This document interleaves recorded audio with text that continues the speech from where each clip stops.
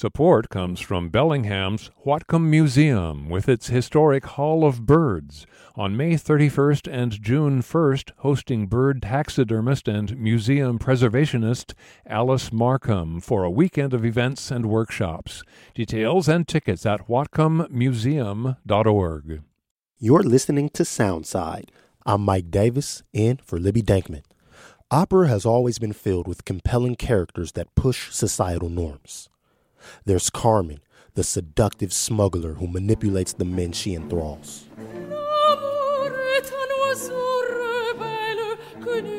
There's The Marriage of Figaro, which upset Viennese aristocrats because it shows Figaro, a servant, besting his master.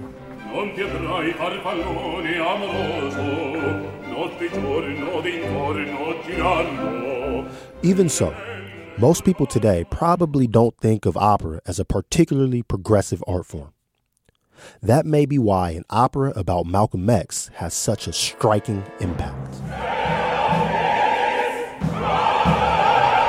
We are ready to die to get our freedom. X, The Life and Times of Malcolm X, will have its West Coast premiere at the Seattle Opera this month. Originally written in 1985, the production was revitalized by a new production by the Metropolitan Opera in New York in 2023. Anthony Davis is the opera's composer. He's also the Pulitzer Prize-winning composer of the Central Park Five. He'll be joining me to talk about how he brought the life of Malcolm X onto the opera stage. And also Kenneth Kellogg, a bass opera singer who will be performing as Malcolm X in Seattle Opera's staging of X, The Life and Times of Malcolm X. I caught up with Anthony and Kenneth to talk about the inspiration behind the show and how to make opera more accessible to modern audiences. Anthony told me that his grandfather paved the way for his love of the art form. My grandfather was a huge opera fan. He lived in Hampton, Virginia, and he was treasurer of Hampton Institute, and he used to bring opera singers to Hampton to sing. So Betty Allen told me that she used to go there every year that he'd bring in opera singers. And so when I visit him, he had Leontine Price, stuff, and he was a big opera fan. It's very funny because I was playing classical music, but I was a pianist, but he didn't care about that. He only liked gospel and opera and organ trios. That was the three. I got interested in the idea of opera first before I even got to hear a lot of opera. And then I started listening to opera when I was in college, and I heard Wozzeck, and that blew my mind. But then I kind of had to go backwards. So I heard Mozart later, and I had a class at Yale that turned out to be about Wagner and Strauss. So I was fascinated by that. And then also, thinking about Duke Ellington and Strayhorn and African American composers who were, when Ellington wrote Black, Brown, and Beige, he originally intended as an opera. So I was very interested in, what Ellington was trying to do. Thank you. And Kenneth, what about you? It's interesting that you mentioned Ellington, because I didn't know. To answer your question, I did not grow up listening to opera. I had no idea what opera was. I was in the era of, Boyz II Men and Shy and Bone Thugs of Harmony. So I had, that sense of music, and I loved that music. I sang in choirs and stuff. So I was used to the idea of performing, formal music. And then I went to Duke Ellington School of Performing Arts in Washington, D.C. Oh. And that's where I was introduced to classical music officially for the first time. And, I realized that my voice was more suited towards classical music than the other stuff I was trying to sing. By the time I, got into my senior year, my voice had dropped. I was a bass. And, in gospel choirs, there's no basses in gospel choirs. So, I kind of stayed on that path of, listening to my teachers, and, they steered me down that classical music path. So classical music found you? Yes, it was introduced to me by some people, my mentors and my professors. They weren't professors then, but my teachers, my elementary school music teacher, was the first one to introduce me to the idea of sitting at the piano and singing a song. And then once I got to Duke Ellington, the whole basis of their training is classical music. What about opera in particular grabbed you? And I'm just curious, like I really love a character. So when I think of like Das Rheingold, like I love just the epic nature. But I'm curious for you, Kenneth, what was it in opera that really made you know this is where I need to be? First, it was for me. It was just the nature of performing, that exchange between performer and audience. I mean, it's a magnetic thing that you can't really explain. If you've never been in front of an audience and felt that energy, that give and take back and forth, it gets hard to explain. But for me, that's what first caught me. And opera specifically, I found the humanity in opera very early. There's not a human condition that you can't find in opera. So diving into those stories and realizing they were talking about, all the emotions that I was going through, even as a young person, and seeing the parallels between things my parents are going through and seeing them in opera, it kind of hooked me in. Anthony, the Seattle Opera's production of X will be the opera's West Coast premiere, but X was actually staged first in 1985. Can you take me back to the early 80s and talk about what inspired you to explore the life of Malcolm X through opera? Well, I think part of the inspiration was my brother, because my brother was Christopher, was playing the role of Malcolm X in a play, and called El Haj Malik.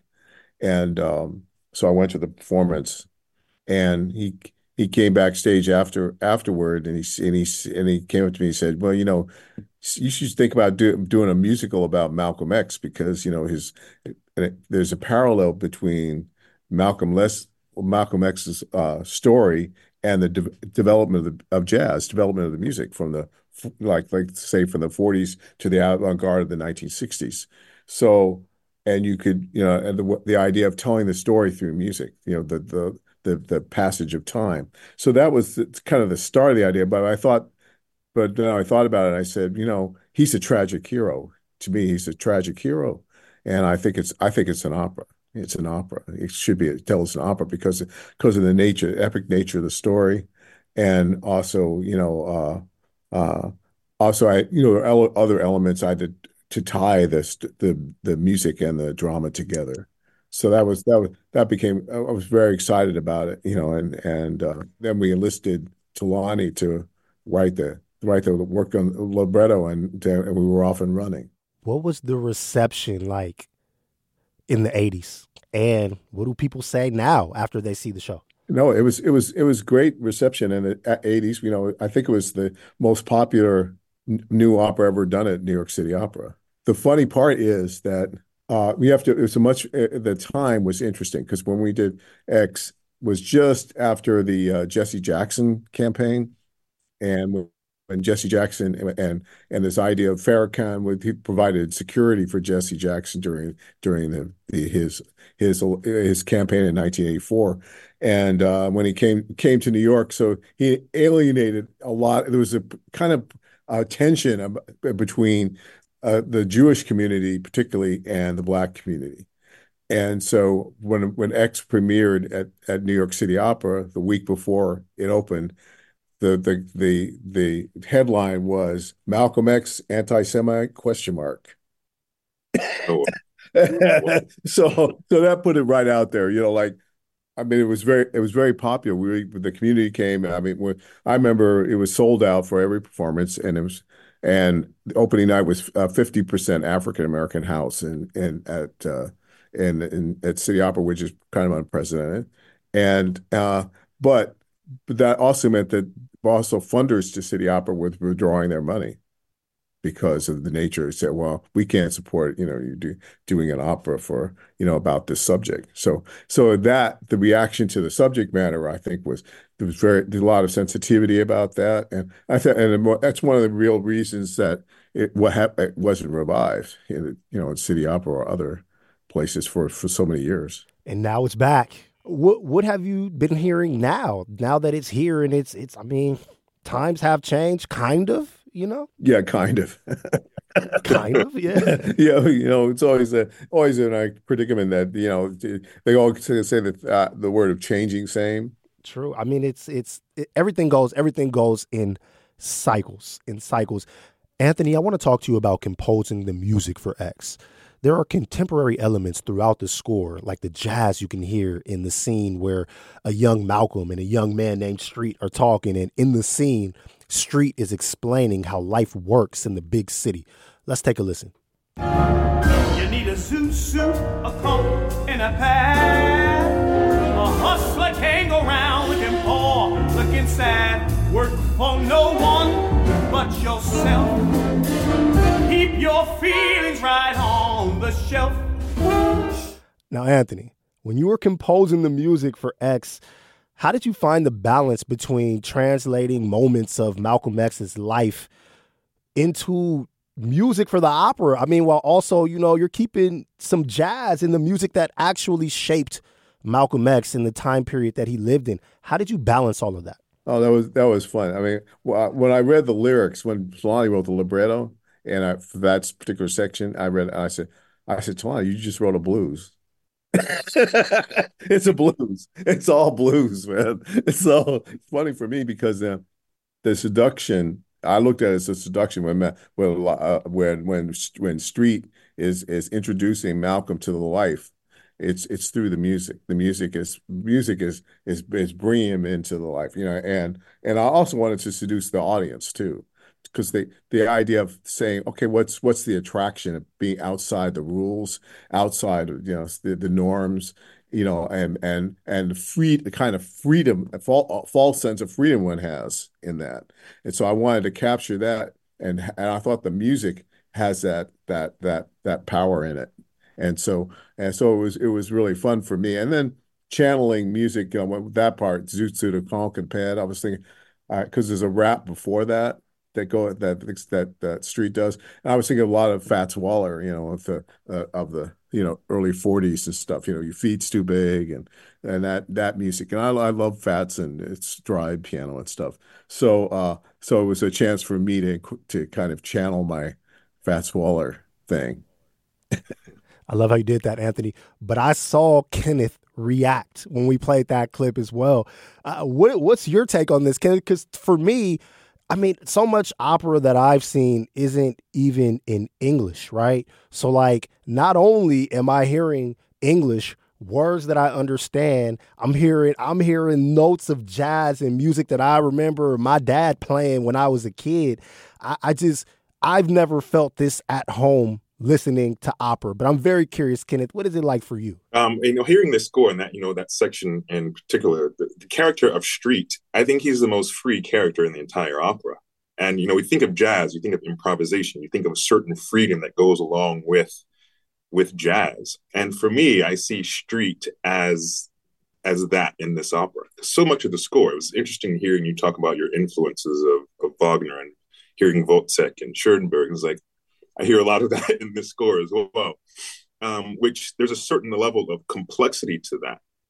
But for me, Street, that's the one that just flows naturally. And that's the one that's closest to the streets. It's the one that's closest to the heart. And jazz, fits, that style, fits his character better than any other style I can think of. Yeah, I was thinking a lot of Cab Calloway. Yeah. I love Cab Calloway. I had a good fortune of meeting Cab Calloway. And, that's what Sport and Life actually came out of Gershwin actually appropriating what Cab was doing already. Yeah, I can hear it. Yeah, because Cab in 31, he was already had, Heidi Heidi Ho, all that stuff was already out there. So that when you hear that, that, but it's a kind of tradition in Black performance of the trickster, the high tenor voice also being that part of that, so that's something I wanted to capture in the opera too. Kenneth, for you, when you're approaching this role and, audience are coming in and we've all heard Malcolm X's voice. We heard him speak. We know his delivery. When you're trying to embody this role, are you going for a direct comparison or are you just coming in with your own spin? Yeah, I mean, you can't come in with a direct comparison. Luckily, I'm 6'6" and I'm light skinned and I'm tall. I got a goatee. I mean, that's about You got the glasses too. and glasses. That's about as far as I can go. But as an artist, you trust the score, and it's all there in the score. I don't have to do anything outside of trusting what Anthony has written. Anthony, I got a question for you. At the time that X was first staged, it was unlike any other opera that had come before it, and the artistic direction was led completely by Black creatives. Opera companies across the country are trying to attract younger and more diverse audiences, and in order to do that, they'll need to stage productions that go beyond like the traditional things that we see in opera. I mean, literally like what we're doing right here with X. You've paved the way for a lot of other groundbreaking productions, but are there still places where you think opera still needs to grow? Oh, it always does. I mean, there's so many stories to tell, and I'm really excited to be part of this reconsideration that the opera companies and those institutions are starting to see what African American, particularly African American composers can bring, with Terrence and with me and a number of other artists, Damian Jeter. I could talk about a lot of different people, but I think it's really important because also we bring a different audience too. We open the doors to a whole community that can embrace opera, and I think that's very powerful. I mean, it's almost a necessity because the idea that audience has to grow, it has to change because they're getting older and older, so the way they have to grow and reach out to different people. Next year is going to be the centenary of Malcolm X's birth and the 60th anniversary of his death. What do you hope audiences here in Seattle will take away from this depiction of Malcolm X's life and philosophy? And even on top of that, Anthony, was there a specific speech or anything that was happening with Malcolm that you made sure to add into this play when you wrote it? Oh, there are lots of things, by any means necessary. That always seems like the thing that always rings for me. It's like also for me as a composer, by any means necessary to tell this story.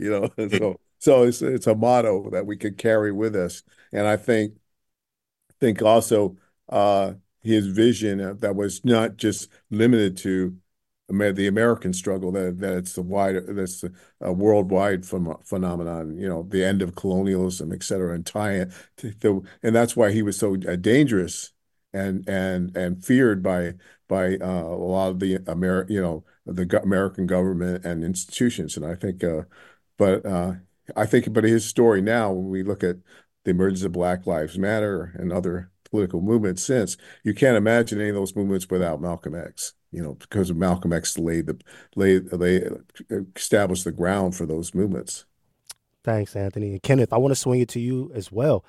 What do you hope that audiences will take away after seeing your performance here in Seattle? For me, Malcolm spoke a very uncomfortable truth. And, in our political climate today, even, we're getting further and further away from the truth. And coming to see this opera, I hope we can steer ourselves back to just that uncomfortable nature of the thing that will make us better. And Malcolm spoke to that, better than anyone I can think of. And this opera, I think, has that truth at its heart. That was Kenneth Kellogg, a bass opera singer who will be performing as Malcolm X in Seattle Opera's production of X, The Life and Times of Malcolm X, and Anthony Davis, the show's composer. Tickets and information about the show are available on seattleopera.org. Thanks for listening to Soundside. And hey, this show is only possible because listeners support us. If you are able to give right now, check out the show notes for a link to donate. And don't forget, you can listen live on KUOW 94.9 FM Seattle at noon and 8 p.m., Monday through Thursday, or anytime online at KUOW.org. Seattle in the 90s. A tidal wave of iconic music roars out of this sleepy city and launches a pop culture revolution. Here's a story you haven't heard.